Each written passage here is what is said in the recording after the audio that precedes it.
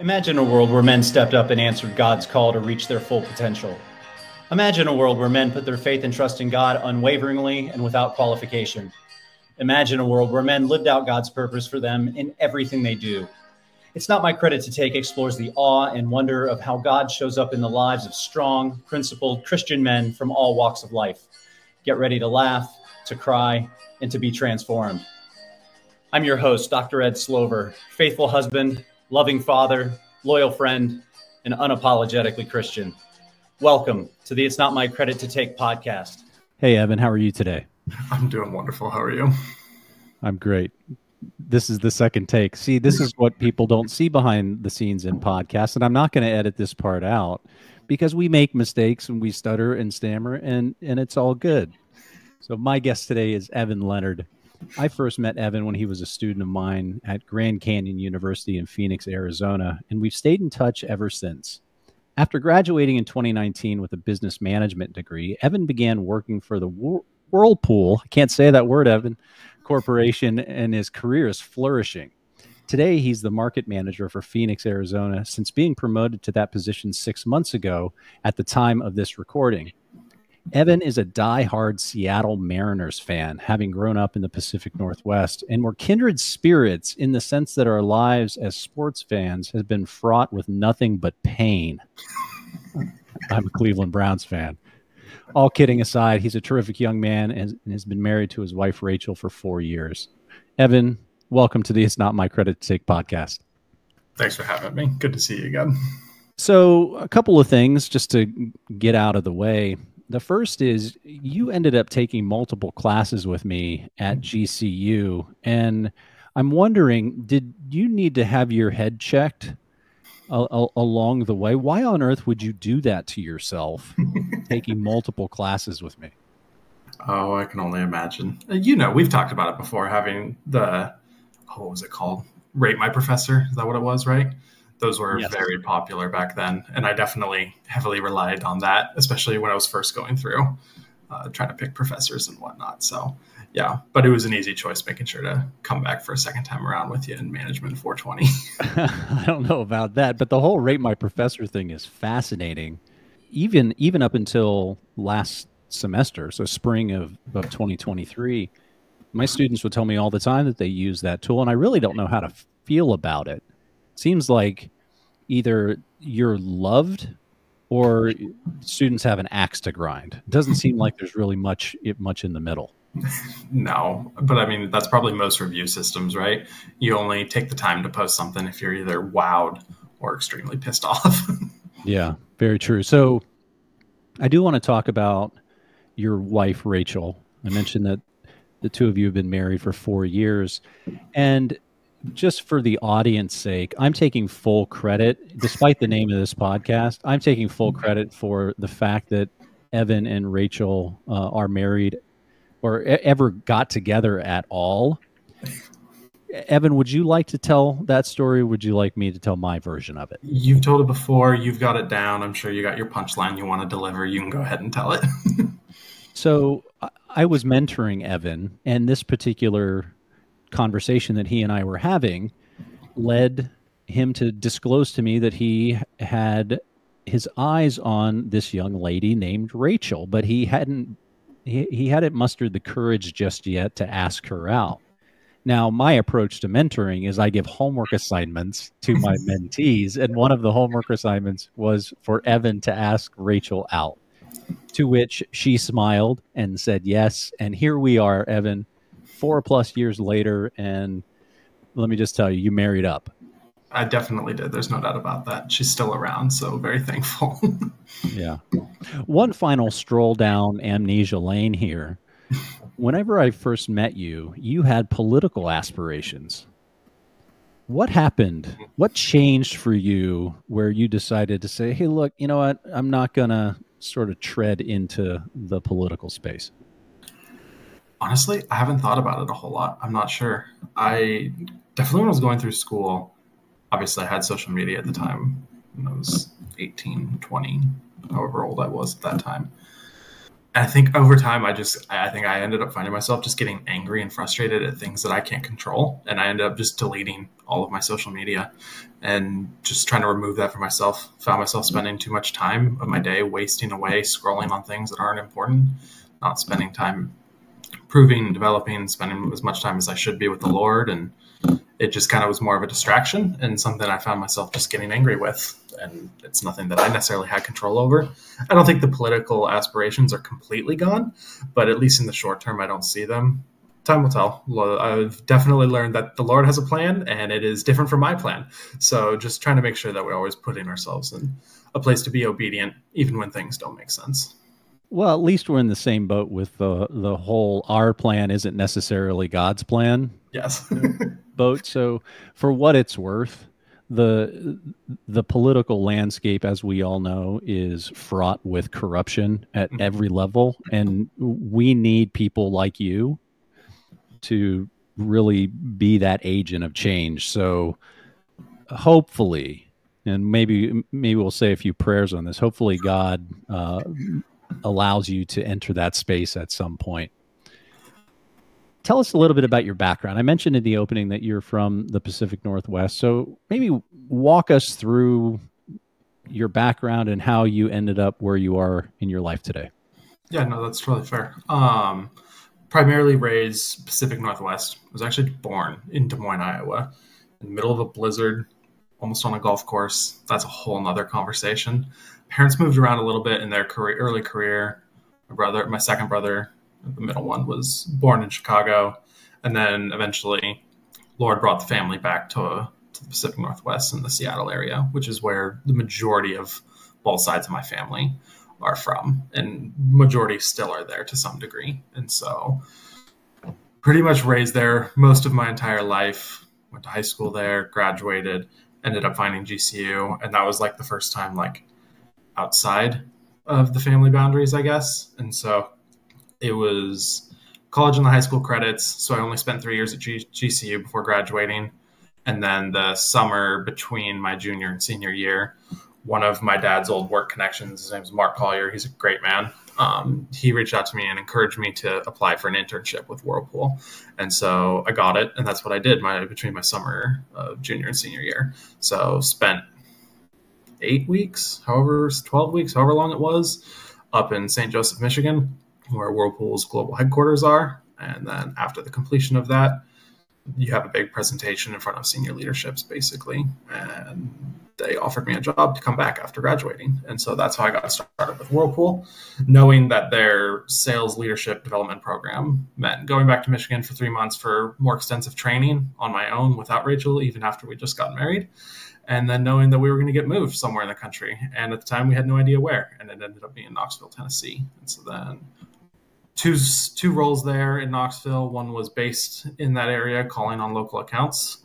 And then one was a remote role. And we just decided to stay there, spent about 3 years. And then December 2022, we said, well, we didn't say, the Lord said it was time to move back to Arizona. And so didn't make a whole lot of sense, but we did it. We were obedient and we moved back. And then we blessed us with new job opportunities here. And I was just telling you beforehand, we were about to close on our first house together. So the Lord has definitely blessed us in ways that we don't deserve, but definitely grateful for, and just want to make sure that we're using them to glorify his kingdom. Are you on a quest for meaning and purpose in your professional life? Introducing Practical Truth, the divine initiative that brings real solutions to your business challenges rooted in the teachings of Jesus Christ. Our community of Christ followers goes beyond the ordinary, offering support and guidance to tackle real-time workplace issues. Whether you're a senior leader, mid-level or first-time manager, business owner, entrepreneur, or aspiring leader, we invite you to join us. Together, we navigate the complexities of work, sifting through religious dogma and societal norms, all while embracing the teachings of Jesus Christ. We believe that sharing our experiences in a compassionate, safe environment leads to meaningful transformation. Join the Practical Truth community, where faith meets business and where you're empowered to put the word into your daily work. Make an impact and find purpose in your journey.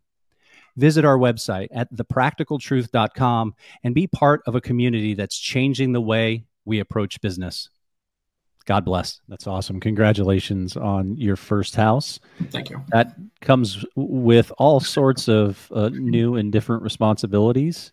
And I'll be interested to share some war stories as the years progress, for sure. Now, you were an athlete growing up, primarily baseball, correct? To some degree. I don't think I was like one of the crazy athletes. Definitely played some baseball, played some football through middle school. I had like knee surgery, and that was kind of in middle school, 7th or 8th grade. And that's when I stopped playing football. And then I only played baseball through my freshman year of high school. And that's pretty much where it stopped. And where did your love for the Seattle Mariners come from? God only knows. That what a miserable franchise. It's just pain and suffering. I think it probably stems from my dad's side of the family. They're a big baseball family, and that's kind of what we grew up with. It was never forced on us or anything, but we just started playing it when we were young and just kind of fell in love with it. Actually, my youngest brother, Easton, is now at Azusa Pacific as a freshman, and he's on the baseball team. So hoping to get the chance to go watch him play sometime this baseball season. Just for the sake of asking, is his name, being Easton, is he named after the baseball equipment manufacturing company? Honestly, I have no idea. You'd probably have to ask my parents because it's 3 E's. So it's Evan, Ethan, and Easton. So at that point, maybe it had some influence. Maybe my dad had some sway there. I'm not sure, but I wouldn't be surprised. Or maybe it's just leading to the outcome. Until we know that's going to fester, and there's going to be some sleepless nights in there. I'm going to need to get your dad on the phone. Now, you grew up in a Christian home, because I interviewed your dad, Darren, on a previous episode of the It's Not My Credit to Take podcast. What brought you to Christ? Was it parent influence? How did that work out for you? Yeah, definitely raised in a faith-based home. I think everyone goes through that little bit of rebellious spirit where it felt a little bit more forced than necessarily you wanted it to be. It wasn't until I spent a lot of time in high school volunteering and being involved with the Young Life group or organization, doing a lot of their camps up in like Malibu, Canada and Creekside, Oregon. They've got a lot of great places there. And so I never strayed like too far from my faith. But I definitely always, my mom will kill me for saying this, but it definitely felt like she was like trying to force me to get baptized, and I wanted to do it and it be my decision, basically. And I ultimately took my sweet time deciding on when to get baptized. And it wasn't until senior year of my birthday, March 9th, of my senior year in high school, where I ultimately made it my decision to go and get baptized and asked one of my youth pastors to go baptize me in the local river. And so that was kind of like the turning point of when I made faith my own decision. And then going to GCU up until recently, that was probably at that point was the closest I'd ever been in my relationship with the Lord, and just a great place of nothing that was like ever forced on you, but you had all the opportunities to grow in your faith and grow with other community around you. That definitely helped propel that for me. And what role has your faith played in your life ever since then? A major one. I think, honestly, the 3 years in Tennessee were probably a little bit dark for us. We moved away from family and friends, and we didn't know anyone there. At the time, I don't think we necessarily recognized it, but looking back, it definitely was good for Rachel and I, being able to focus on just our relationship together without outside influence from family. But at the same time, we moved the week before Thanksgiving in 2019. So we moved right before the pandemic and everything shut down. And so a lot of it, honestly, was my fault of not being encouraging and trying to go find a local church. We tried a couple, nothing too crazy. And it was a very different dynamic, not in a way that's bad by any means. It's just different. Growing up on the West Coast, it's very casual and laid back. You wear your Seahawk jerseys to church on Sunday and sweatpants, and people wear 3-piece suits to church in the Bible Belt. And so it was a little, I don't know if culture shock is the right word or not, but it was maybe not off-putting, but taken back a little bit and didn't necessarily feel like a fit in, which isn't a good excuse, but it was kind of the reality. And we kind of just grew away from our faith a little bit while we were there. And it was a little while after that, we spent about 3 years there in Tennessee. And then ultimately the Lord came knocking back and just said, it's time for you to move home. And we knew that when Rachel and I were back here in January 2022. Yeah, 2022. We were here for one of her friends' weddings. And I dropped her off with her and the other bridesmaids at the couple's house, because they were spending the night there before going to the wedding venue the next day. And I was driving back on the 10, going back to her parents' house, who live over in Goodyear, because we were staying with them. And just the most immaculate sunset you'd ever see. And just felt the Lord just speak to me right then and there, like, this is home. This is where you're supposed to be. So that was kind of the deciding point that we said, once the lease was up, we're moving back to Arizona. At the time, it didn't make a lot of sense, especially financially, because we were stuck trying to find jobs and weren't advancing in our career how we would like to be, and put a lot of money on a credit card to make that move happen, which probably wasn't the wisest financial decision. But in the end, we did it. We moved back. We were committed to getting plugged in with the local church and finding community of other Christ-like followers here, and being closer to friends and family, both hers and mine, because mine are still up in Seattle. So it's a lot closer to seeing friends and family. And the Lord's just blessed us ever since then, and being more committed to tithing. I think those were the two aspects of just being obedient and committing to the faithfulness of tithing. The Lord's just blessed us ever since. Got the job that I had been wanting for over a year, and Rachel finally got more of a career opportunity as well, got out of the serving and bartending scene, and now he's blessed us with a house, when we definitely were not in a place financially to have that a year ago. So faith has definitely been a major component of our lives ever since making that decision to make it our own.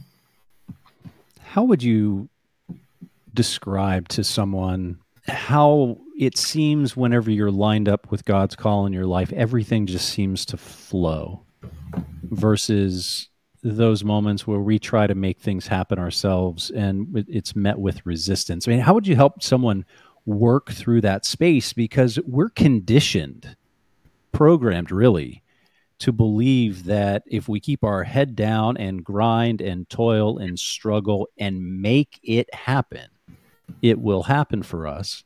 And yet so many of those moments are seemingly met with, resistance or closed doors or the like. I wish that there was a greater answer. I wish there was more clear cut, but I don't know if there is one, to be totally honest. I think of ourselves and our example. I mean, we were not in a good financial place. We shouldn't have financially been making the move. And there's a lot of things that I think come down to personal experience. I could talk about what the Lord's done for us in the way of being faithful and blessing, but I really feel like I've come to learn the power in tithing. God can do more with 90% than you can with 100. And it's the one area where he challenges, right? He says it's okay to challenge the Lord in this area. Watch what I do for you. And I think of one of the couples in our community group. It's not my story to tell, so I won't name names, but wonderful couple. And they've struggled with fertility for many, many years. And ultimately one day we all were together as a big group in our community group and just having a conversation about, are you guys tithing? And they hadn't been, because some people may know, like, the cost of doing IVF and all those other options that come along with trying to start a family can get really, really expensive, and it really adds up.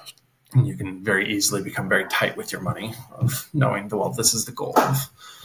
And so we, a group, just collectively challenged them, just test God, start tithing, see what he can do, because he can do more with 90 than we can with 100. And they're not out of the woods yet, but at the moment, they're about 7 weeks pregnant. This is the furthest point that they've ever been.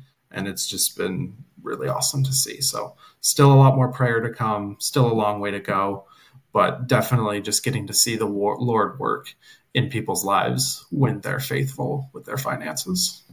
Yeah. How has becoming a husband changed you? That's a broad question. It's a really broad question. Well, I'll let you take it any direction you'd like to go. Oh, geez. I don't know. I'm having to learn more patience. I like things a certain way, and I'm learning that just doesn't work. And I'm sure one day when we have a family, I'll definitely have that drilled into my head. But it's really helped me learn, I think, how to better encourage. I've tried and failed many times already in the 4 years that we've been together, married. Of sometimes the encouragement and pushing in a direction meets resistance, and sometimes the stagnant doesn't lead to any outcome. So I think I still have a lot to learn there. I'm no expert on that by any means, but patience is probably a very good virtue to learn. Sooner the better. Well, for what it's worth, what I can tell you is that almost every fight that you and Rachel will have will be about preferences and details. You probably won't argue very often on core value issues. It's preferences and details. And what I've come to understand is that within those preferences and details is our ego. And it is, it permeates all of that. So the sooner you can eliminate preferences, Evan, the better your marriage is going to be. That's just how that's going to go. I like when the cabinets are closed and stuff, not just like sitting. So right. In the grand scheme of things, it doesn't matter. I should probably just get over it. That's right. That's right. And especially whenever you have kids, you're going to come home to loud and cluttered. Speaking of kids, any aspirations for you and Rachel starting a family anytime soon? Eventually, yes. I'm hoping to actually start my MBA here after the new year. And then I think after that, we really wanted to get the home first and be closer to family. I probably can't underestimate how beneficial it'll be to have others around you who can help when you're trying to start the family, especially when they're that young. So probably soon, nothing too crazy. Dad, if you're listening, don't get your hopes up. I know that they would love for that to be today, but hopefully soon. The goal is to finish out the MBA while I don't have those distractions. And then that'd probably be time to start trying to have a family. Very good. So switching gears just a little bit, and this is a hard left turn, coming off of talking about being married and having children, but we'll zoom out a little bit. From your perspective, what is the current state of masculinity? I told you, hard left turn. Yeah, very hard left turn and another broad question. Thank you for that. I don't know. I mean, I feel like I'm not on social media, right? Like I said earlier. So I don't get to see all the necessarily current day things, but at least from what I can hear and what I do see, it obviously seems like it's something that is almost like preached against. I don't know. Personally, in my experience, I think it's something that's important. I think sometimes boys are boys and you got to let them, like, obviously still chivalry and respect is of the utmost importance, but boys and girls are very different and they require different things. It's not a one size fits all kind of thing. So I don't know.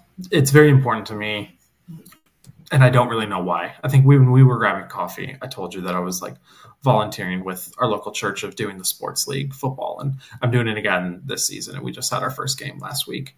And I don't really know where the passion came from, but something about just being like a good role model for youth is just something that sits really heavy on my heart. And I have no idea where it came from, but it's something that I think is very important and take very seriously. And I think that's one avenue that I have to to practice that behavior. So when you say you have a passion for being a role model for youth, are you saying youth in general or more specifically young boys that you can make an impact in their life? I think there's youth in general has importance, but they're different. I think the passion is probably a little bit more for the young men, but I wouldn't necessarily exclude either. But I think the passion is probably a little bit more towards a positive, like, male role model in their lives, because I've seen what it can do when you don't have that, and it can be very damaging, especially at a very young age. That's something that's definitely just always been heavy on my heart. What do you think holds men back from stepping into the space and not cowering in the face of culture? Because I know for me, even when I was at Grand Canyon, I didn't shy away from certain topics. And now that I'm no longer there and I'm a business owner, I quite frankly don't self-censor on certain topics, but there are plenty of men that absolutely do self-censor, particularly in the workplace, where they may cower may be too pointed of a word, but the whole pronoun thing and not actually stepping into a leadership space that they're sorely needed to step into. What do you think holds them back? Probably fear more than anything. I think that's one thing that we had a series recently at church, is acting in faith instead of fear. I feel like fear is probably fear of being accepted, fear of being deemed as judgmental, fear of upsetting someone. I don't think anyone has bad intentions of, I don't want to upset you, right? I don't want to say something that's going to hurt your feelings. But ultimately, at the end of the day, if you're not talking about the truth, you're not having a productive conversation. Something that my dad always told me was like absolute truth with absolute compassion. You have to be talking about the truth to make sure that you're addressing the issue and making progress. Because if you're not, then the conversation's pointless. But you do have a responsibility to deliver it in a way with compassion, so that a way that it can be heard and received by the other side as well. And so I think a lot of times we probably just don't have practice walking that line of understanding, how do I deliver what needs to be said in a way that can be heard and received? So whenever you say that, are you talking about holding someone accountable in business and doing that compassionately? Or are you talking about just more broadly a general exchange of ideas? I think it can apply to both. Obviously, every situation is a little bit unique and a little different. I mean, there's a lot of organizations where it's like you get into and it's really hard to get yourself fired from sometimes, because there's a lot of rules and regulations of they have to have 2 down performance years year after year or something. And then there's others where it's 1 quarter and you're out kind of thing. So, I mean, it depends on the environment. So I think it can apply to both. Speaking of your work, what's the most gratifying aspect of it? Because you've had upward mobility since you started at Whirlpool. I can't hardly say that word. It's like Calendly. I can't hardly say that one either. What's been the most gratifying part of your career thus far? That's a good question. I really haven't thought about it. Most gratifying part of my career. I think in my previous role that I was in before, that team was a new team to the organization. A lot of people didn't really know what the team was there to do, what they were supposed to do necessarily. And so we kind of had that unique opportunity of getting to make face, develop it, and mold it into what we wanted it to be, kind of thing. And I wasn't the first one on the team, and there's obviously still others that came after me. But I think that was a place where I got to really just show my work ethic more than anything. And it was not just well received, but acknowledged and praised for. And so obviously everyone likes to get praised for things, of doing a good job. So that was probably the most gratifying, because I definitely got a lot of acknowledgement for the work I was doing, of being one of the best, probably maybe the best at what I was doing. And so that was definitely very gratifying year and a half in that role. So let's explore that just a little bit, because the older that I've gotten, the more I've shifted away from the pursuit of validation by others. So external validation, and really grounding more into doing things well for the sake of doing them well. And if I get recognized for that, that's great. It's going to feel good because it's supposed to, but I'm not seeking that out. Do you happen to find that can actually serve to limit how we represent ourselves in not only in the workplace, but in life in general? I don't know if I know enough about that, to be totally honest. I'm still a young, dumb kid who has a lot to learn. And so obviously at the time, definitely, like when that was back in Tennessee, when we definitely were in a dark place, and getting some gratification anywhere was good gratification at the time, good acknowledgement. And so I don't think you're necessarily wrong, but I don't know if I'm at that point in my life where I've necessarily fully comprehended that's not a long-term place where you should be seeking fulfillment, right? I mean, I think when you had that conversation with my father on the previous episode, of his work was his idol, right? I mean, if you're not getting gratification or acknowledgement of success at home, like I think to seek it out somewhere. And if you're not getting it at home, then you're going to probably turn to your work or some other place in your life, a hobby or something like that, right? And you can make that your idol, and that can become your addiction of, wow, this is something I'm good at. This is something that others know I'm good at. And I can invest a lot of time here easily because I'm getting acknowledged for it. So I think maybe I'm just too young to fully comprehend that just yet, because I haven't gone through a lot of that. And maybe that's a better conversation for someone like yourself, who's a little more seasoned compared to me. But I don't think you're wrong off the premise of what you stated. What I find interesting about the notion of external validation is almost always it's outcomes focused or outcomes centered. Mm-hmm. It's interesting because if you really pay attention to the teachings of Jesus, the outcome that he spoke of most frequently was eternity. But if you really start unpacking what he says, a lot of what he talks about is the process. It's less outcomes focused and more internal. This is how we should behave to show up better in the world and be in the service of others. Mm-hmm. Being in the service of others is independent of the outcome of that service in many ways. What's your general sense of that idea? It's tough. The first thing that comes to my mind, honestly, and I don't really know why. Have you ever done the SYMBIS test before? I think that's what it's called. Do you know what I'm talking about? It's like a color test. It's like a personality test. We do them at work. They always have everyone do it, and then it's like you lead with red, blue, green, yellow, whatever. It's different personalities, and they give you this whole dissertation about yourself, basically. And you're like, well, this is accurate, this isn't, so on and so on. I did mine when I was first starting with Whirlpool, and You can't say it either. No, I'm just mocking you. You get good at saying it. Whirlpool's pretty easy. All right, I'm gonna break in the action. I'm gonna challenge anyone listening to that to say Whirlpool fast 3 times. Ready, set, go. All right. Sorry, Evan. Please continue. No, you're good. I did one of those tests, personality tests, basically, when we started to just learn about ourselves and our teammates and whatnot. And one of the things it said was, Evan enjoys the process more than the outcome.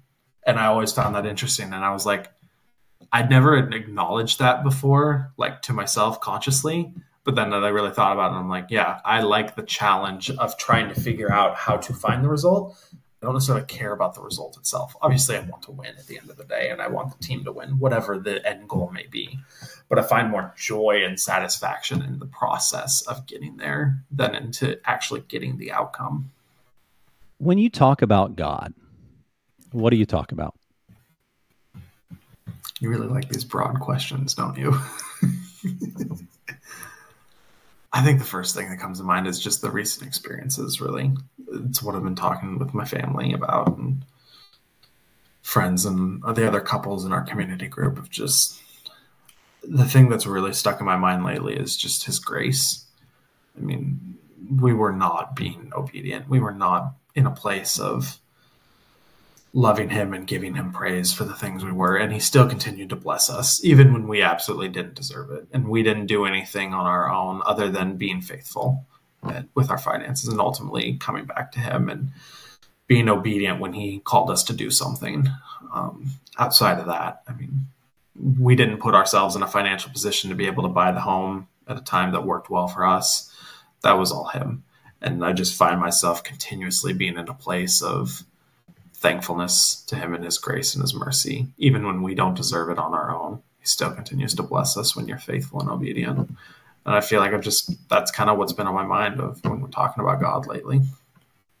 Beyond tithing, what does it mean for you and Rachel to be obedient to God? I think the obedience comes down to if obviously there's some discernment, right? You have to know, you have to be able to discern if this is the Lord telling me to do something, telling us to do something, or is this the enemy trying to confuse us? And I feel like you can definitely, that can get to some murky water, and it depends on every couple and if you have your spiritual gifts and whatnot. But something I know that my parents have always done is they both have to agree on it together. They have to feel like both the Lord is telling them both clearly, like, this is the direction we're supposed to move. Even though this example A doesn't make sense, we should sell this property. This doesn't make sense to us, especially in the timing. But we both feel peace that the Lord is telling us what to do. So what's your process of discernment? How do you go about assessing whether you're about to answer a call on your life from the Lord versus the enemy trying to trick you or trip you up or really get in your way? I don't know if I have a set process, honestly. I think we're starting to learn, for Rachel and I, what is going to work for us, because we had those 3 dark years, and it was a very clear, definitive, the Lord said, this is where you're supposed to be. There was no doubt in our minds about that at the time. I think right now we're in the process of trying to learn and discover for the 2 of us what is the right way to do it. And it might be different for every couple. I don't know. Obviously, a lot of prayer and a lot of community from a lot of angles. The other couples in our community group, both of our parents, our grandparents, asking for prayer, making sure that we're having those conversations about it and communicating about it. And do we both feel at peace with this? Do we feel aligned that this is the big purchase that we should or shouldn't do? If one of us isn't feeling aligned on it, then just spending more time in prayer and more time in his word and studying what does the good book say about it, right? I mean, that's ultimately the guiding principle of our lives, is what does the Lord say in the Bible? And if it's not in there, then it might be the enemy trying to distract you. How do you and Rachel go about resolving impasses? If you find that you find yourselves in conflict and there's fundamental disagreement on going this direction versus that direction, and that conflict isn't getting resolved to the point where you can both mutually agree, how do you navigate that space? Well, we're both stubborn people, so it's great conversations when that happens. I think that what I've learned, especially recently, is that is the importance of having a community around you of other faith followers. And that is definitely what we found with our community group of other young married couples to be able to use as a bounce board. I like the format that we use. We meet every Monday night, and it alters. One week is big group and we're diving into his word and a devotion and whatnot. And then the second week is we break into guys and girls. And so that we can have those conversations and support our brothers in Christ, and she can support her sisters in Christ. And I really like that format. And I really think that that is the importance of having community around you. You have to have those people that you can bounce off, because otherwise it's just the 2 of you and you're lonely on an island and there's no one there to help or provide some wisdom in those times of need. One final question for you, Evan. I had the privilege of mentoring you while you were in college. Fast forward a few years and imagine you were sitting where I was. What advice would you give to either a younger version of you or a young man that is still trying to figure things out, may or may not want to get married, may or may not want to have kids, certainly wants to be successful in their career? What 1 or 2 bits of advice would you give that young man as he gets ready to step out into the world? Not to beat a dead horse, because I know we've talked about this a little bit already, but just in our lives, we have seen the power of tithing. That would be the first and foremost thing that I would say is trust God, challenge God. It's the one place that he encourages us to test him on. So test him, see what he can do. And I feel like once you have those personal experiences, it's really hard to deny his existence.